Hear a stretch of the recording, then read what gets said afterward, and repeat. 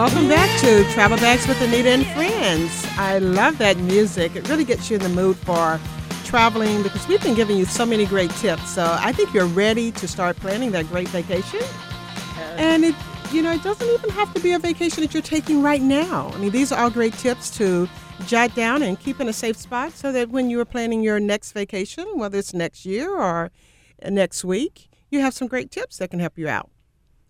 Now, this show is being sponsored by Global Sun and Fun Travel, which is your one-stop spot for getting all of your travel details taken care of and a wonderful vacation planned. For all things travel. All things travel, absolutely, absolutely.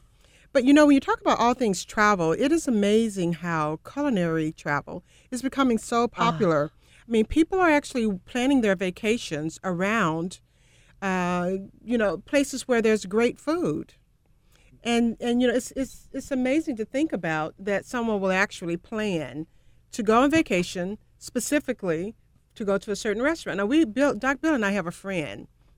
That's exactly what he does. I mean, he goes specifically to certain cities to eat at certain restaurants. And he does. Wow. He looks at places, and the food is the number one thing that everything centers around.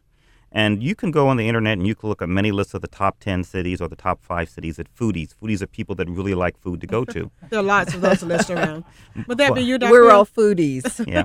But the thing you have to know is you have to look at things relative and relative to where you're at. If you're a southerner going north, you're going to have a different list than a northerner coming south. And these are things you've got to consider. So if you're live in a certain area, there's certain types of food that you like, certain ways also prepared. And so you're going to find a place that has similar type food in a similar type setting that you're used to, that you'll enjoy. If you look at most top 10 lists, when you think of U.S. culinary food, I think without question, New York is still the food hub of the United States. Oh. Without any question. Absolutely. We I agree agree. with that. But when you actually leave New York, then it becomes some question. But again, you have to look at where the abundance of fresh ingredients are, the quality of chefs, and the way the food interacts with the chefs and the environment. And to me, the second place is going to be New Orleans. No place do you have that type of food, that rich seafood, the rich pork you have from the area, and then the culinary expertise. So New Orleans comes. Etouffee, I'm just thinking of that. And then you think of places on the coast. You think of either San Francisco, Portland, Seattle, and in the mid part of the country, you have Chicago. Yeah. When you get to the southern area, you think of what are the southern food points. I said before New Orleans, but that's sort of different. It's in the south, but it's still New Orleans. Yeah. When I think of the south, people think of the southeast. So you think of cities like Charleston and Savannah. Atlanta is becoming more and more an international food hub, but it's really still is. not. When you think of the classic southern food, it's still Charleston. It We're doesn't getting pop better, into your mind. but as far as Georgia goes, probably our food center of the most southern food is Savannah. It's still the classic southern food, but the abundance of great fresh seafood. abundance of like great you seafood, mentioned. abundance of the local foods. Charleston's a bit more popular. It has a bit more restaurants in that area. But Georgia's a different state. When you get to the food in North Georgia, it's a lot different than the food you have up in that's you have true, on too. you have in the area. And if you're from North Georgia, you're going to be looking for certain things because you may not like seafood. So you may want food you may like pork, beef, and chicken fixed in a variety of different ways. So these are things to consider when you're thinking of top food cities and areas. But with all this, food is getting better all around the country. Now, Doc Bill, I've got relatives in Texas, and you're just going to have a fight on your hand because you did not mention Texas. And they swear that Texas has the best cuisine. Well, you have San Antonio. When you think of Texas, that's going to be the primary food center. When I'm not picking these just from I like the food. I'm picking them from their restaurants, their ingredients, and also the opinion of other chefs and people who deal with it in the areas. And San Antonio with its chilies and its peppers, that has that whole area there. And it's great. I mean, you have Dallas with the barbecue and things like that. But when you're looking at different types of food, again, a lot of it depends on where you're coming from. If you're coming from Texas, you're going to have a different list than somebody who's coming from Savannah or somebody that's coming from Boston. Well, that's true. And ribs in Texas, I lived in Texas back, it seems like in another life now, but the ribs there and the barbecue there was just so outstanding. It really was good there in Texas. But, I want to go back to New York, though, Doc Bill, because I agree with you. New York is so, synonymous with great food, and not only just, the fancy, restaurants and the, that type cuisine, but also, too, a lot of the street vendors.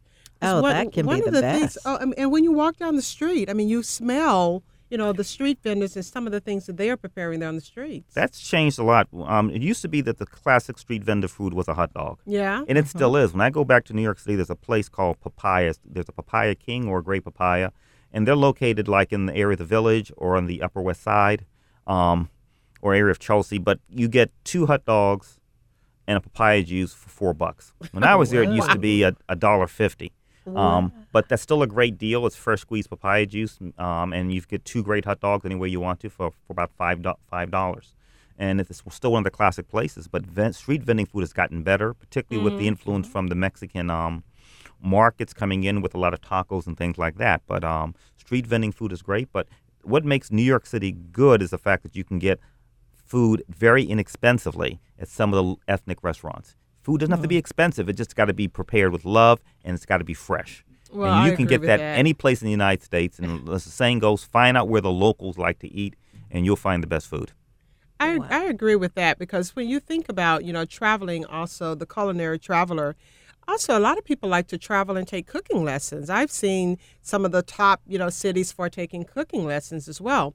So any of our listeners that are interested in that, I would definitely suggest them to consider that. If you are a foodie, or if you're interested in becoming more of a foodie and sort of practicing some of your cooking techniques, maybe a trip where you actually take a class in cooking. And also the farmers markets for food. Here in we have a farmers market that's starting up more here in Gainesville.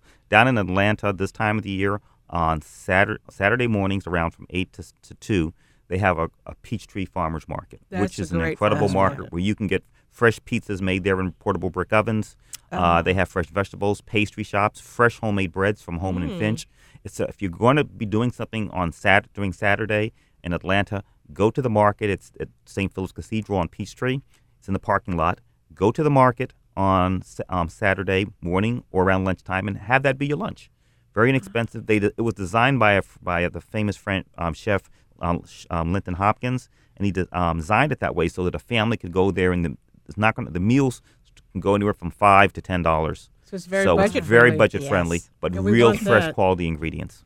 But now right here also too in this area we have J. Moore's, which is a fantastic place to go. Great place. Bring the family. I just love when peach season starts, because they have so many different varieties of peaches. About how many? About 34, 35 variety of peaches. They also have great blackberries. The blackberries should be coming in soon now. And you could take a family up there and get dessert. They have barbecue, so you can make it a meal and make that part of your trip when you're going up to see other things in the state. So you make that one of your stop-offs.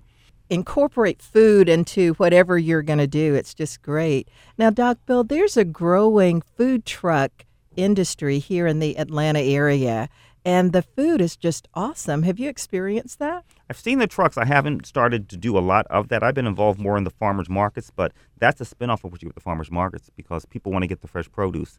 And those food trucks are becoming more and more popular around stadium, and this is a designated location where you can get food trucks at. Yes. All of this talk about food, especially in the local area, really brings back, a lot of the things that we like to talk about when we talk about staycations. Because like you said, we can do some things right in our right in our own backyard, and all of these great markets that are nearby, we can certainly use those to supply us with wonderful fruit during the summer and vegetables, and just have those great meals that are wonderful.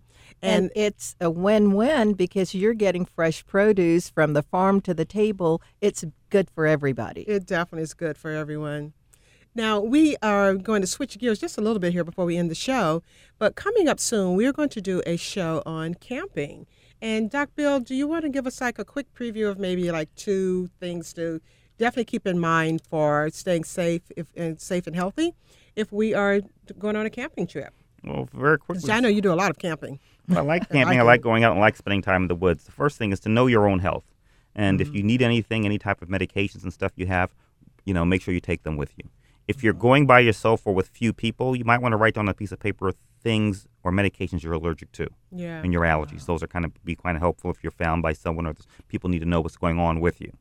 And when you do go camping, the thing is, make a distinction between treatment and first aid. First aid is basically being able to give yourself certain things, such as, let's say, a topical ointment or a Band-Aid, or things to basically keep yourself going. Treatment would be something in which you may have a medical condition or something which you need to bring something to treat yourself with, whether it's a drug or something like that. But number one, have some Band-Aids. Number two, bring with you some type of an ace bandage, some sort of wrapping, something to wrap around you in case you sprain your ankle or you have or damage in that area. That's good. Something that's septic, either a topical antibiotic or some alcohol or something that's quite helpful in order to clean a site in case there's a wound or a cut. You know, sounds great. Well, you'll just have to come back on the show, on the camping show, and give us more of those, because those are great tips that you don't normally think about.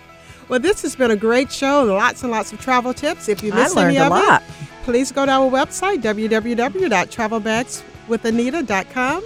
This is North Georgia's News Talk, AM 550, FM 102.9, WDUN. Bye-bye.